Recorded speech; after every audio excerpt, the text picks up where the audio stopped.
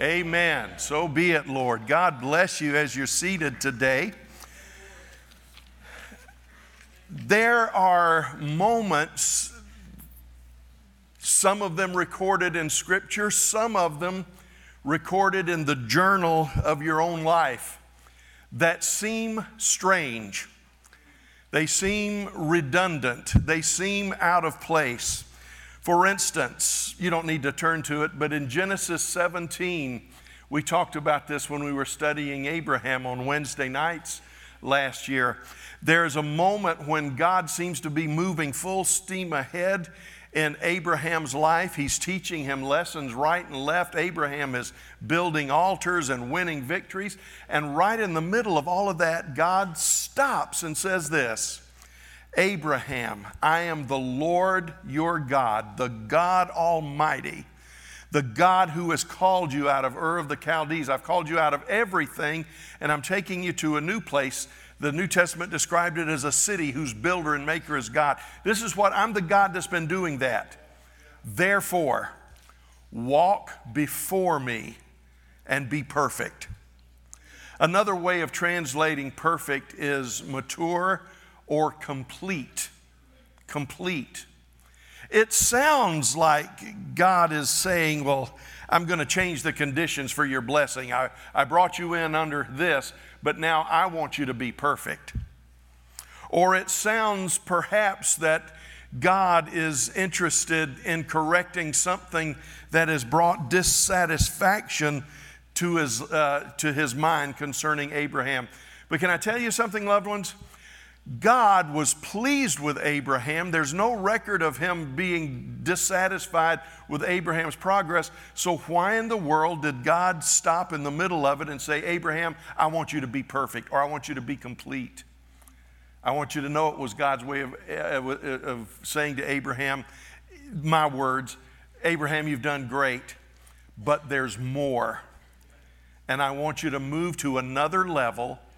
I want you to be complete.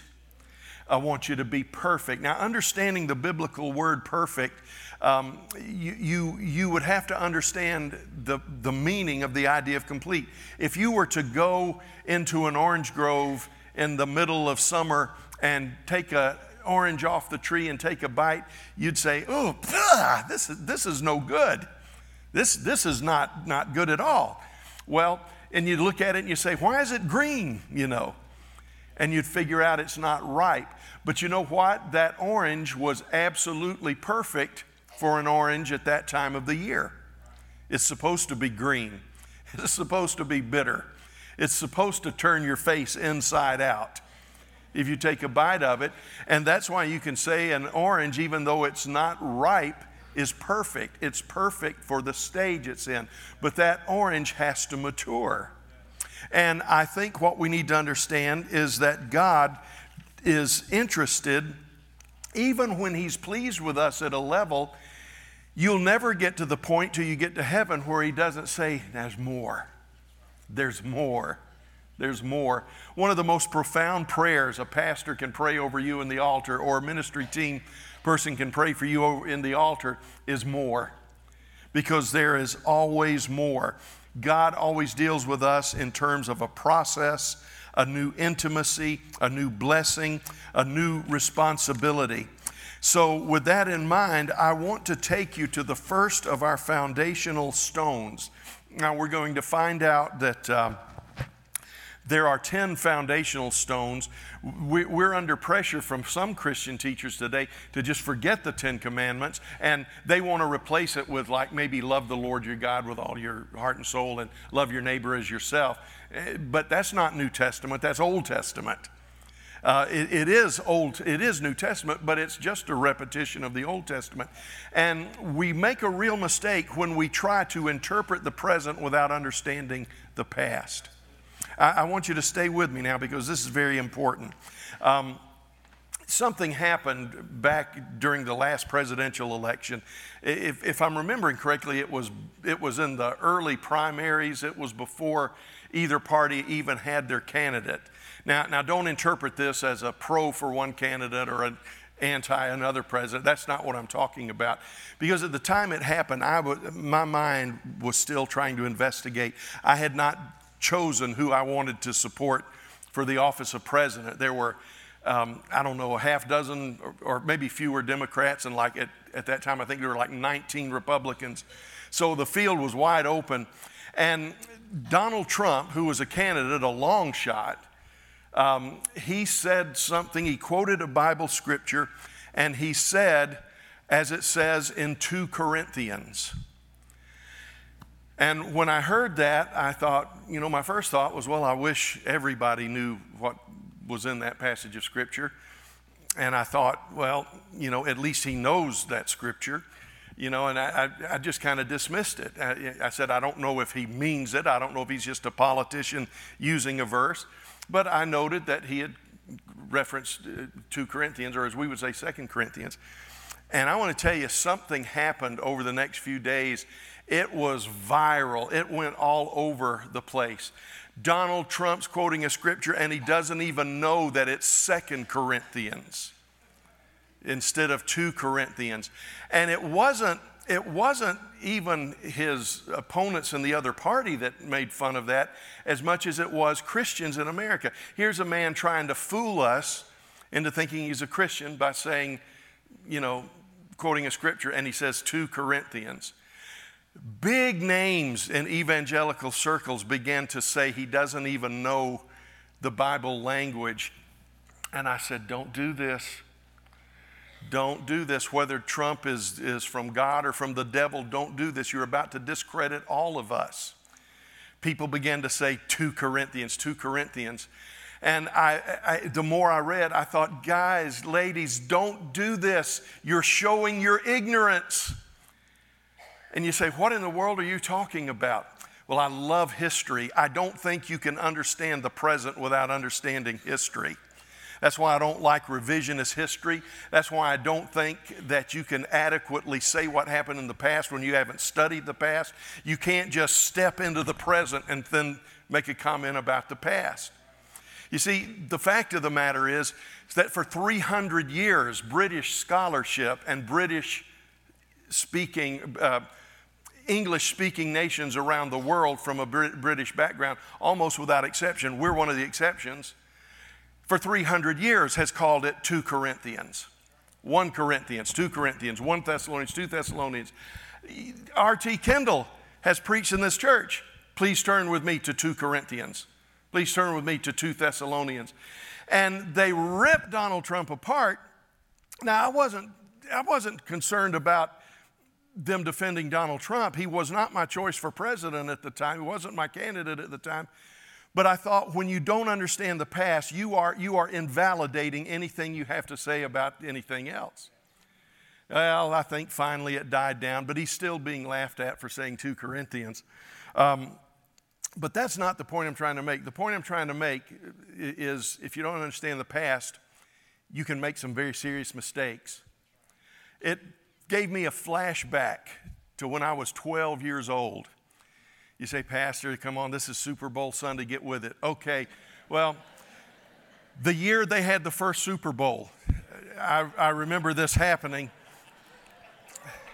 And my dad, we were in, I think it was in North Carolina. I think we were at Camp Lejeune, North Carolina, and we were walking, and my dad said, son, you're becoming a man. He said, it's time you started sharing and being a gentleman to your mother. And I said, okay. And he started from that point on, I would try to take my mom, let her take my arm. And I'll never forget, my dad spoke this to me. I'm walking on the inside. See, all my life, my mom has protected me. She walks on the outside near the street. I walk on the inside. Your dad said, son, you need to come over here. I said, why do I need to come over here? This is what my dad said. He said, because now if you're the protector, you've got to keep your mom away from traffic.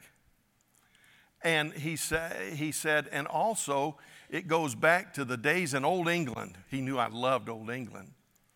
He said, because when a buggy would pass by, and before the days of paved roads, there was a lot of mud holes, a buggy would often splash up on pedestrians, and a gentleman wants the splash to go on him instead of the lady. I said, all right, I'll be a gentleman.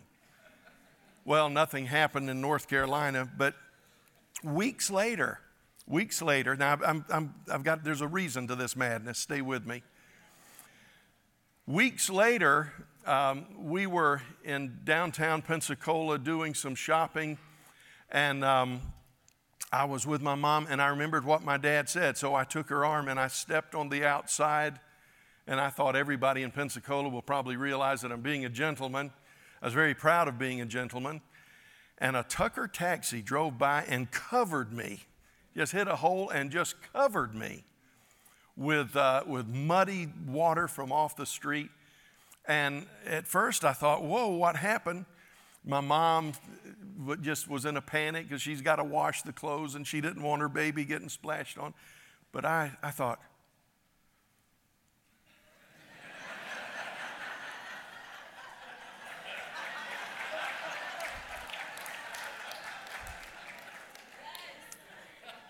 behold the gentleman.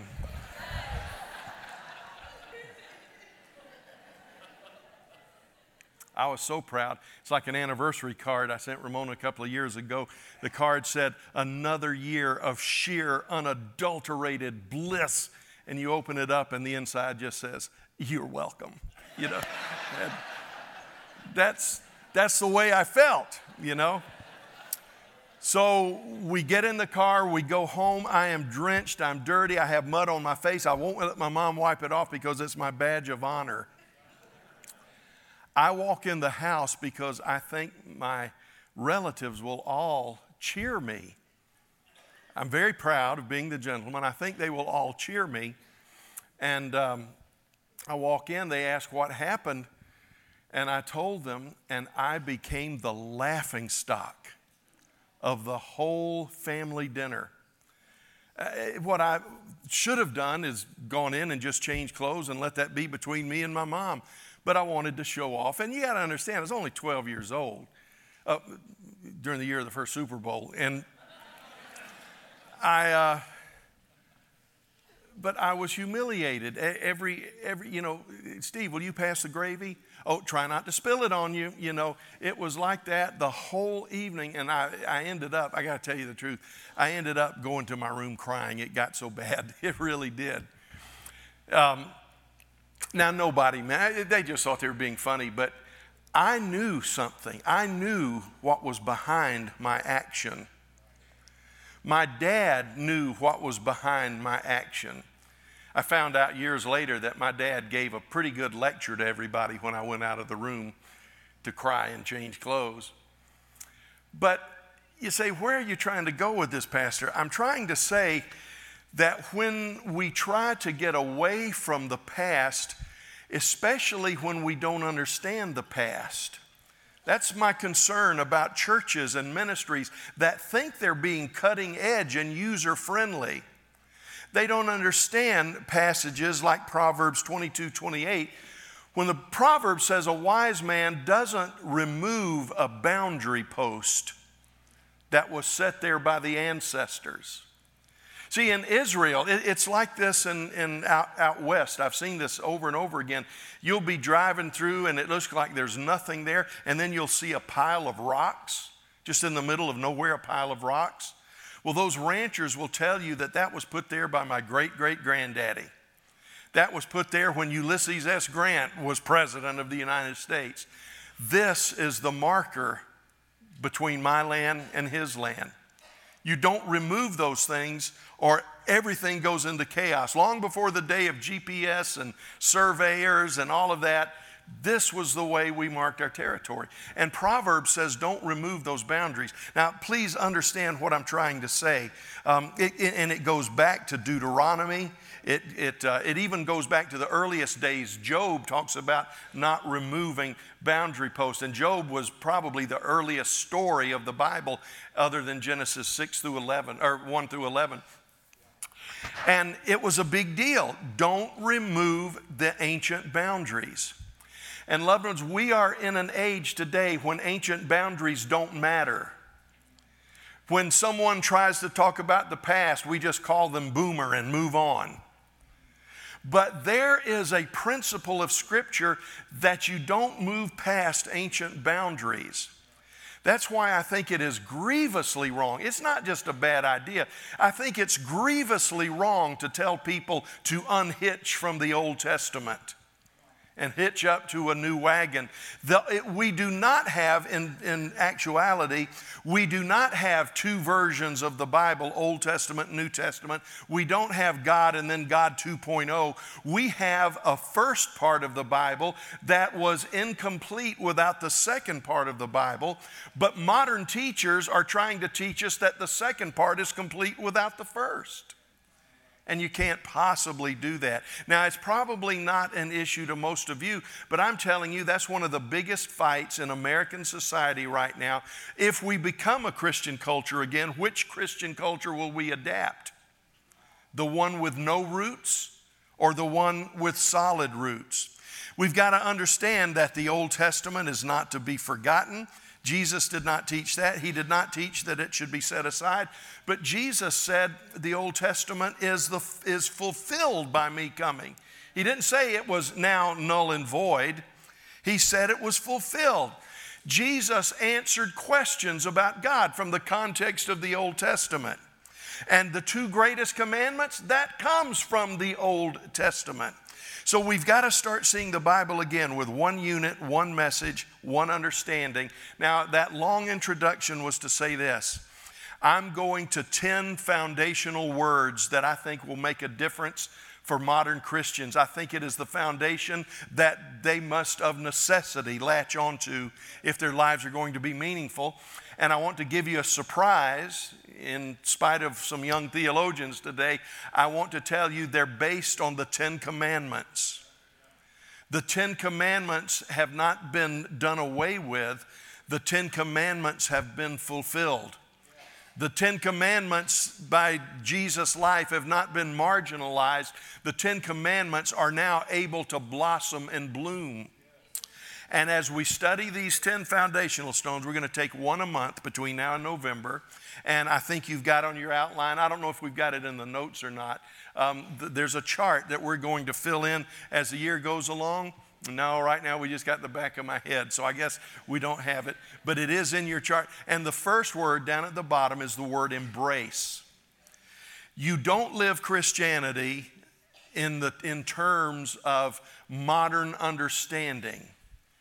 You live Christianity effectively to the extent that you go back and understand roots. You will be going the rest of your life to a place where you think you're doing everything fine, and God will say to you and me like He did to Abraham, I want you to be mature. It's time for you to start shading and changing from green to shades of orange. It's what's on the inside of you, the juice that you're perfectly happy with. It's time for it to begin to have a mellowness and a sweetness instead of a tartness. See, God will come to you when you think you need it least and say, hey, let's go deeper.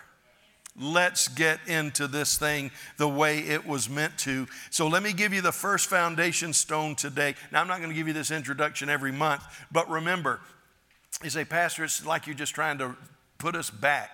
Yes, I am. I'm trying to get you to go back and put your roots where they belong. I want your roots in deep ground, not some terrace, planter.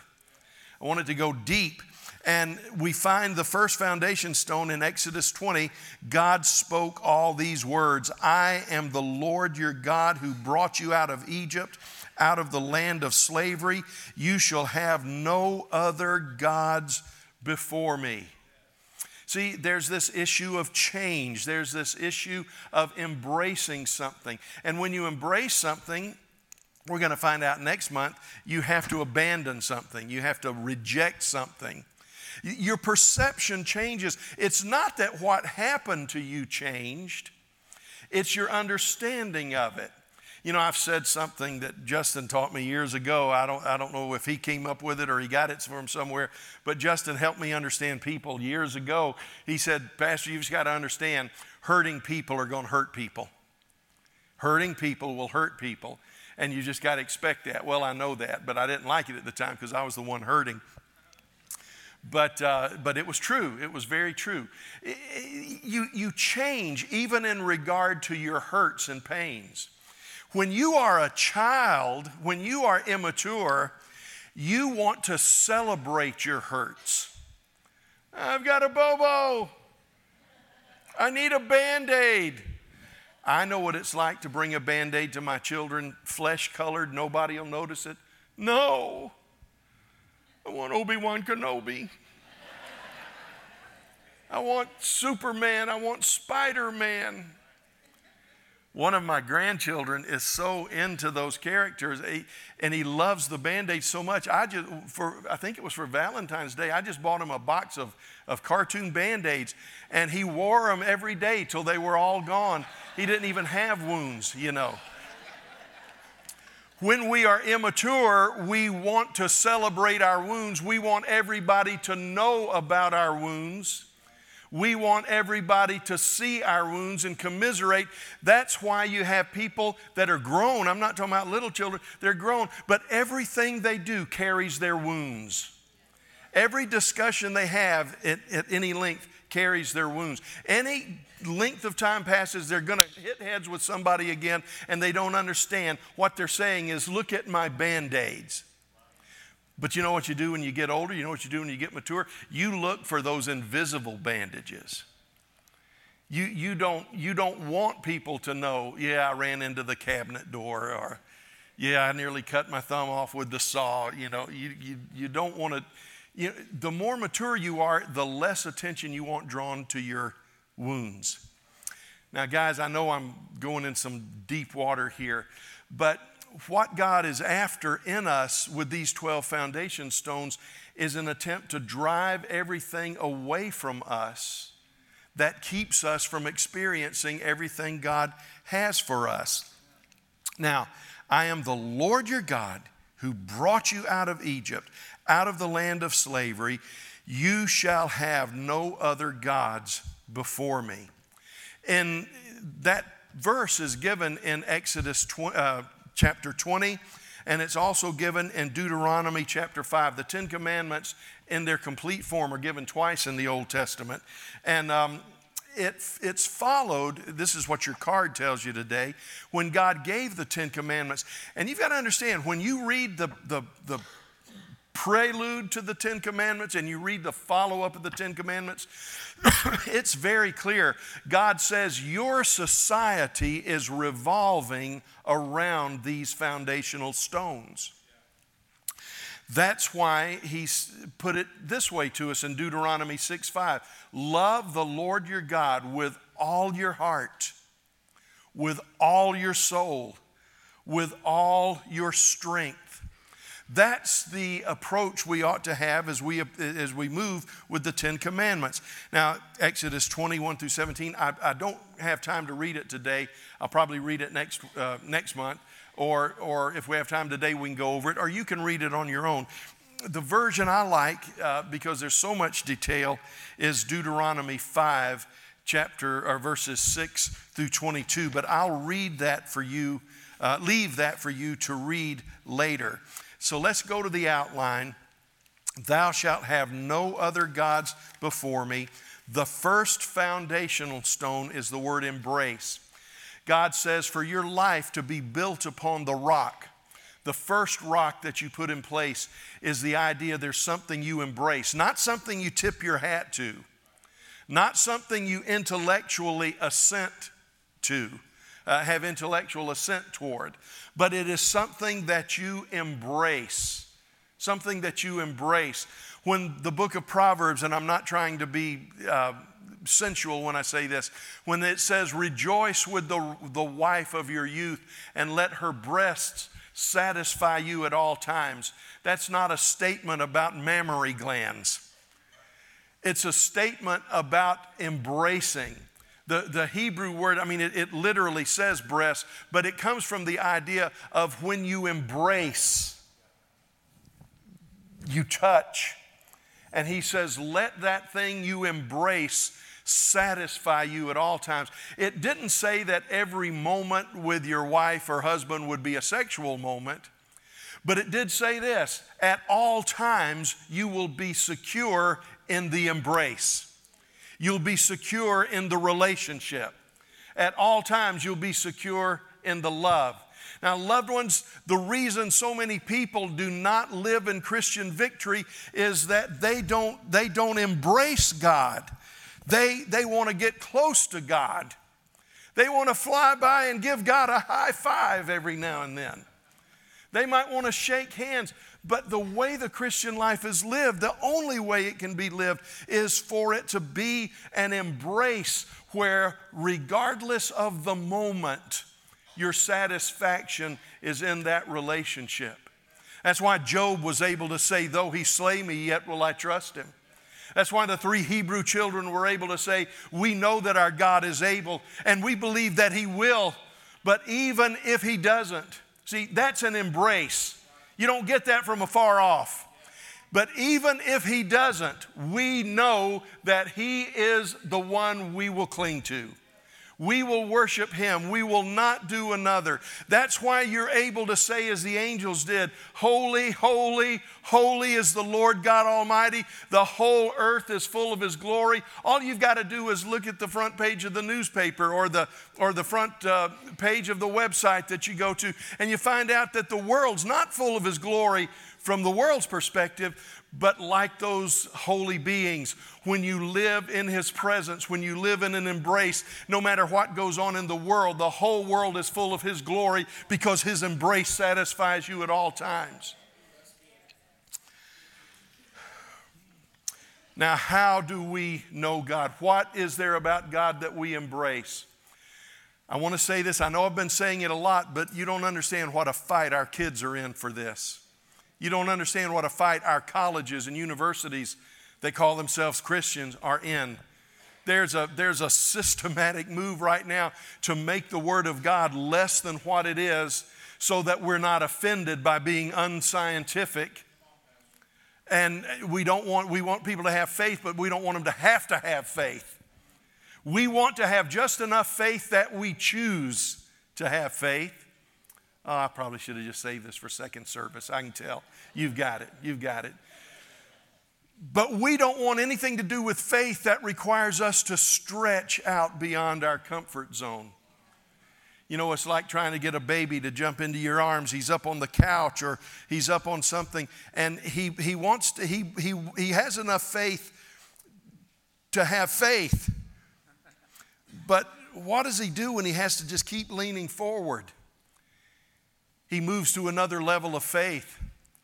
And I'm here to tell you that in this age of intellectualism, in this age of information, faith is being marginalized. And without knowing it, churches have caved into a belief system that requires you to believe, but just not too much.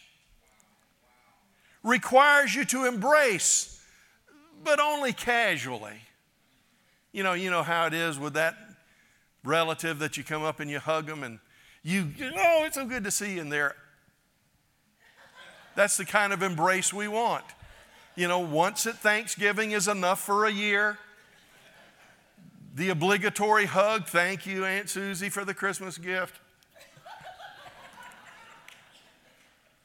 But the Bible word for embrace literally is the idea of just bringing two together, as with a husband and with a wife, not necessarily sexually, but that total and complete commitment.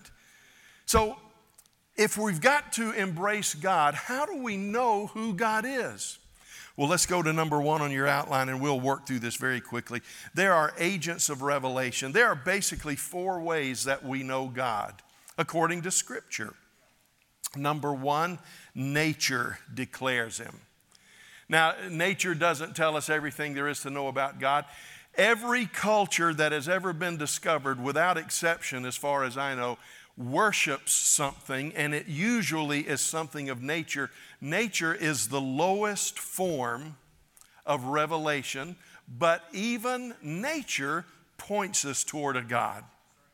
Romans 1:20 says, "For since the creation of the world, his invisible attributes, his eternal power and divine nature have been clearly seen, being understood through what has been made, so that they are without excuse." Now, science today can explain everything, but from earliest times, this was the way it was. This was the pile of stones we had before someone moved them.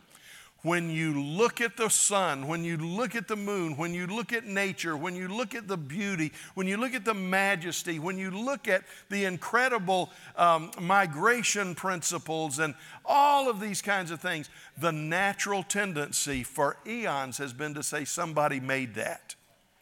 Now, science is going to great lengths to say, no, it evolved, but in and of itself, creation says there is a creator. So nature declares him.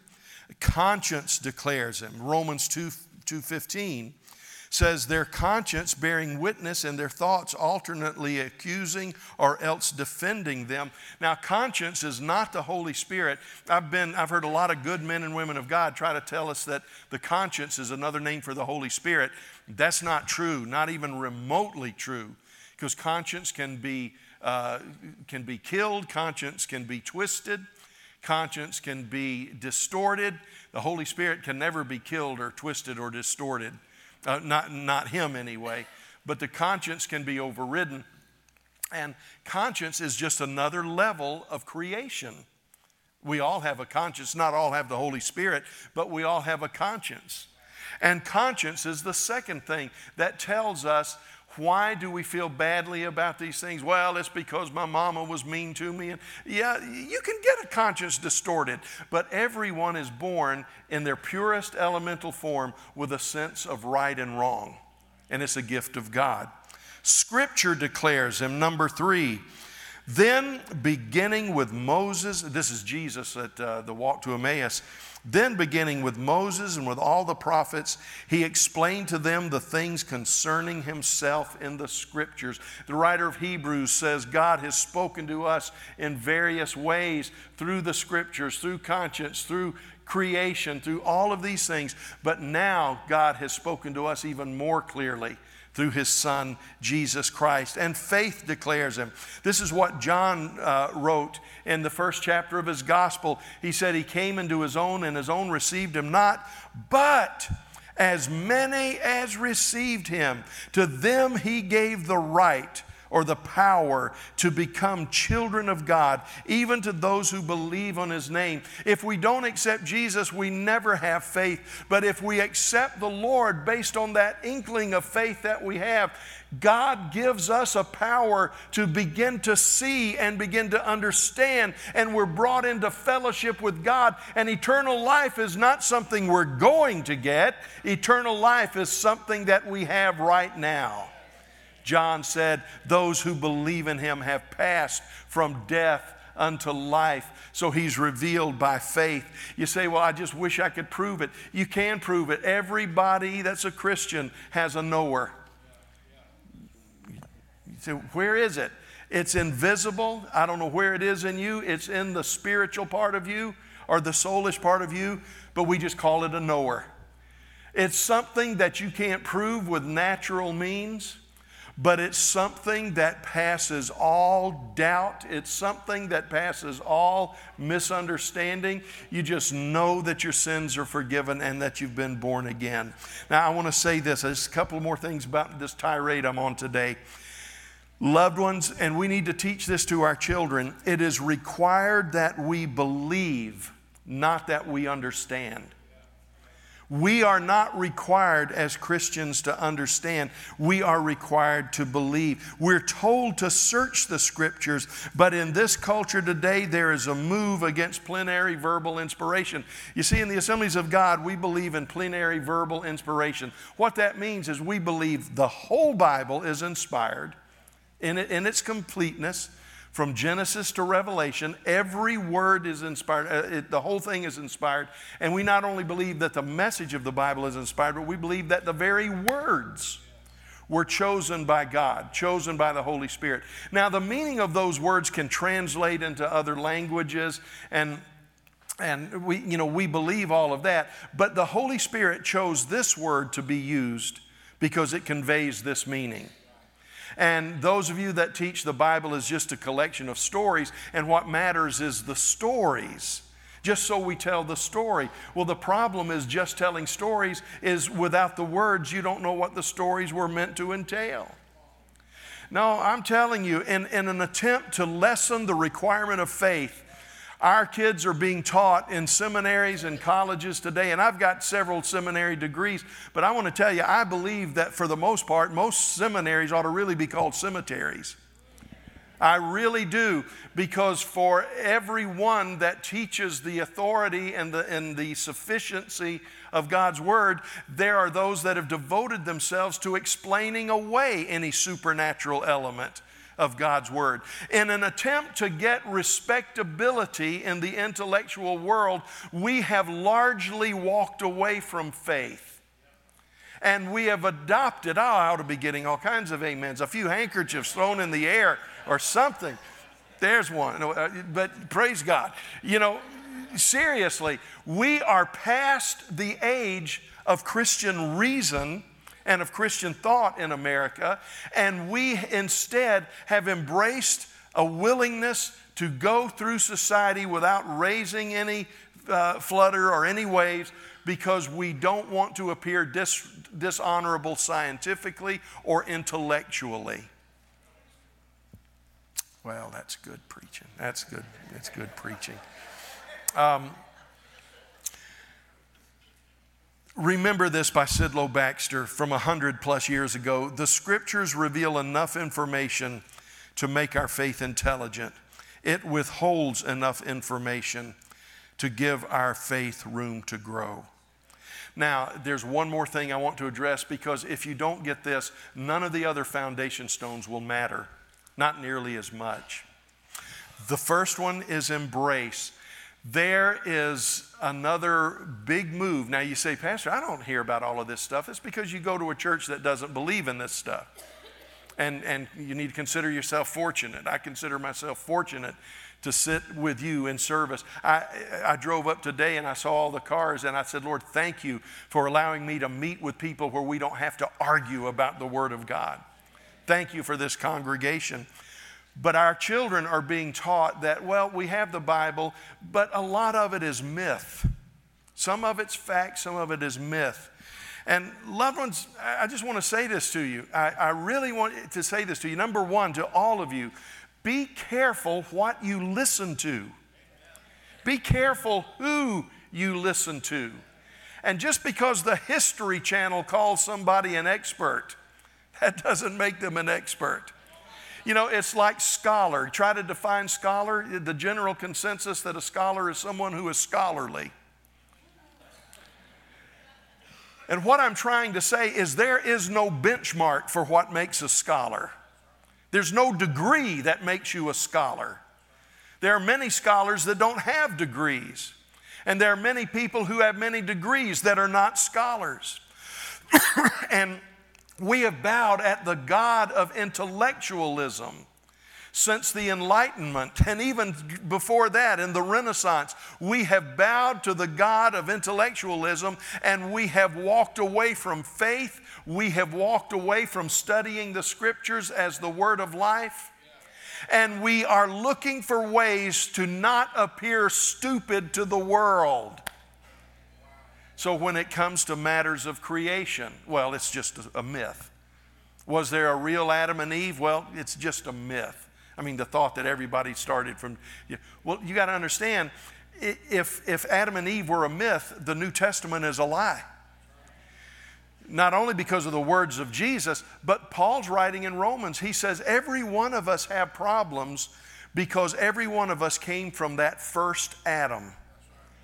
Whether we're black or white or rich or poor or liberal or conservative, all of us, if you could trace our family tree back far enough, we'd all be going to the same Sunday dinner, because we all came from Adam and we all came from Eve. And he said, because we all came from that first Adam, we are broken, because Adam, as the head of the race, some theologians call him the federal head of the race, When a perfect race fell, it affected all the generations to follow. So we're all broken. And he says, not only were we all broken through Adam, but all of us can receive life through the last Adam, who was Jesus. And Paul goes to great lengths to explain why we're in the mess we're in and how we can get out of the mess we're in. But if it's just a myth, then his story of salvation is just a myth. And Paul and Peter went to great lengths to say we are not following cleverly devised myths or tales or fables. Loved ones, we need to stand strong on the principles of the Scripture again, because this idea of the Old Testament needing to be unhitched from, this idea of the Old Testament being irrelevant, this idea of the Scripture being a collection of myths or fables is nothing more or less than an accommodation of doubt. It's a questioning of the authority and the authenticity of God's Word. I'm telling you, it's a step away from faith. You say, no, I know a lot of people that this has helped them come to the Lord. It does help them come to the Lord because they no longer have to believe. They can just high five. Loved ones, I know I'm ruining your Super Bowl day. I know it. But you need to understand, there is no way to the Father except through what Jesus taught and through Jesus himself. And I tell you, it's going to be a battle beyond our expectation, but it's something that God is calling us to be perfect over. And that is this idea of embracing. Okay, what's the allegiance God demands? First of all, no syncretism. Nothing is to be added. We're going to find out about that next month when we talk about rejection. No syncretism, nothing's to be added. It can't be Jesus and Allah. It can't be Jesus and Buddha. It can't be Jesus and the Lakers. I'm sorry, that slipped out of my flesh. I'm sorry, I'll take that back. I'm just trying to lighten up here. Don't get mad. I'm just telling you that nothing is to be added. You see, a lot of times, even in missions, we're so eager to help someone accept Jesus, we'll tell them you don't have to reject your old stuff. We'll just blend it together. But that's not allowed. There's no modification. Nothing can be changed. And we need to ask ourselves every now and then, what is this simple test for idolatry? You say, well, I don't bow down and worship a tree. I don't worship the sun. But idolatry. See, in America, idols tend to wear coat and ties. Demons wear coats and ties. And so we ask ourselves questions like this. Is there anything that I fear more than God? If so, it's an idol.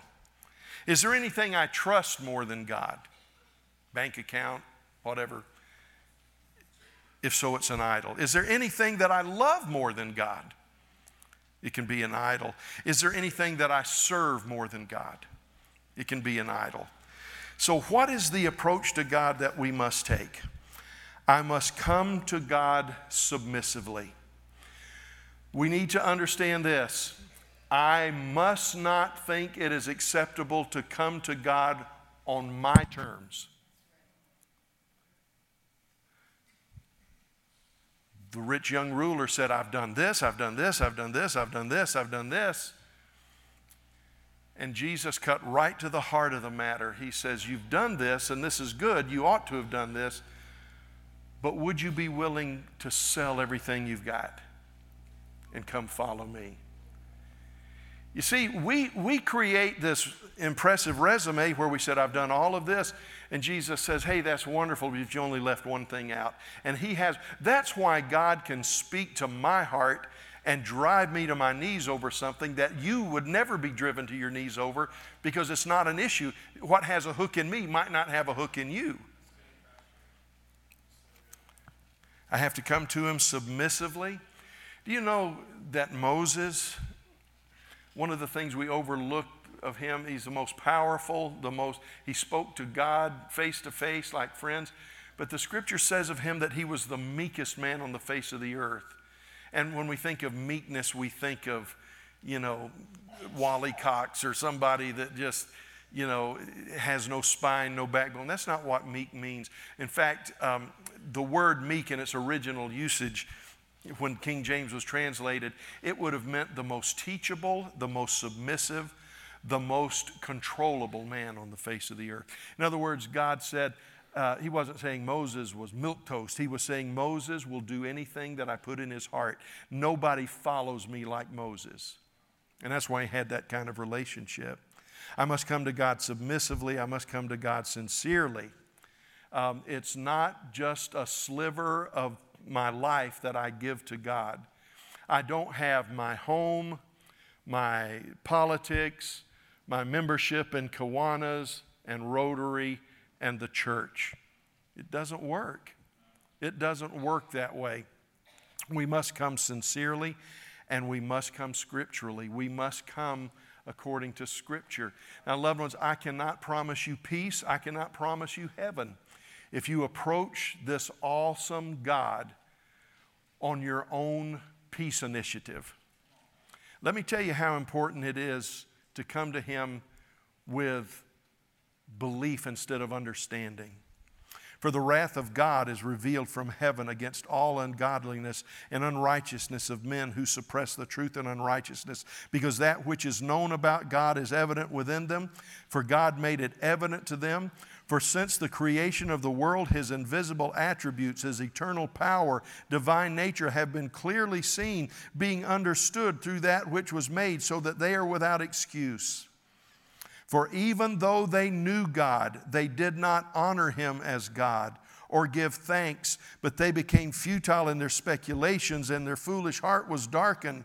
Professing to be wise, they became fools and exchanged the glory of the incorruptible God for an image in the form of corruptible man and birds and four-footed animals and crawling creatures. Therefore, this is the high price of coming to God on your terms. Therefore, God gave them over in the lust of their hearts to impurity, so that their bodies would be dishonored among them. For they exchanged the truth of God for a lie and worshiped and served the creature rather than the Creator, who is blessed forever. Amen. And what this verse here means is that because they refused the truth that has been presented to them through creation and through conscience and through Scripture and through the revelation of Jesus, God says, I will turn them over to a new standard of living. And it is to live according to their own limited understanding. He said it was for this reason, because God has given them over to a different mindset, that God gave them over to degrading passions. Their women exchanged the natural function for that which is unnatural. And in the same way also the men abandoned the unnatural function of the woman and burned in their desire toward one another, men with men committing indecent acts and receiving in their own persons the penalty due their error. And just as they did not see fit to acknowledge God any longer, God gave them over to a depraved mind, to do those things which are not proper, being filled with all unrighteousness, wickedness, greed, evil, full of envy, murder, strife, deceit, malice. They are gossips, slanderers, haters of God, insolent, arrogant, boastful, inventors of evil, disobedient to parents, without understanding, untrustworthy, unloving, unmerciful. And all of this comes not from denying God, but by saying, I don't like Him the way He is. I don't like what He demands. Give me 30 days and a term paper and I can redefine God into a more agreeable sort. Although they know the ordinance of God, that those who practice such things are worthy of death, they not only do the same, but they also give hearty approval to those who practice them. And then, you know what Paul did after writing those verses? He went on. Romans is the ABCs of salvation. And in chapter 1, he says, look, this is why we're all in trouble. We have said that if there is a God, we will make Him in our image, and we will follow Him on our terms. We will determine what's right and wrong. And we think we're brilliant, but you know what Paul says? This is terrifying. He says, because you've rejected the truth, He has turned you over to that. That's why you're so sure you're right. That's why you think your way of life is so logical. It's not because you're brilliant. It's not because you're smarter than Christians. It's not because you're smarter than God. It's because you've been turned over to a lie. 2 Thessalonians 2, Paul wrote, he said, this is what will happen when Antichrist is revealed. He said, he will be arrogant, he will exalt himself, and this is what will happen in the days of Antichrist. He says, because men have rejected the truth which has been shared with them, God turns them over to a reprobate mind, to believe that which is not proper, to believe that which is not right. Loved ones, don't deceive yourself. We're not on the brink of a new renaissance. We're not on the brink of a new enlightenment. We're right in the middle of an old-fashioned fall. We have taken the grace and the mercy, the loving kindness of God, the revelation of Himself that we don't deserve. We've marginalized it, we've hated it, and if we've allowed it in our lives at all, we'll take it only in portions, and we'll take it only in ways with which we agree. Well, I've thoroughly depressed you. But I want to tell you, loved ones, for God to do what He wants to do, you know what He's doing? He's taking this church, He's sitting us down. We look back as Abraham did. I'm the God that has led you and done all these things for you. And we say, amen. I'm the God that has made these promises for your future. I've laid all this out before you. And we say, amen. And right in the middle of our self-sufficiency, right in the middle of I finally got all my problems solved, right in the middle of I finally got God to the point He doesn't make nonsense anymore. I'm helping God express Himself. Right in the middle of all of that, God says, now I want you to walk before me in completion. I want you to walk before me and be perfect. You've gotten here from there, but you still have to get from here to there. And He's not talking about working for our salvation. He's talking about receiving our inheritance. Father, we're out of time today. And I ask in the strong name of Jesus that you would help us. Lord, I know there may be some in here that don't know you as Lord and Savior. And if so, I pray they will make their decision for you before they leave. But Father, I'm concerned that there are others here that have traded in the gospel for a new system that solves their problems, lessens the demands, makes us scientifically acceptable, and doesn't require us to believe what we can't understand. We have misunderstood the two great words, understand and believe. Both of those words are important. But we've put understand ahead of believe. And some of us today need to back that cart up. Bring the horses around front again. We don't understand so that we can believe. We believe so that we can understand.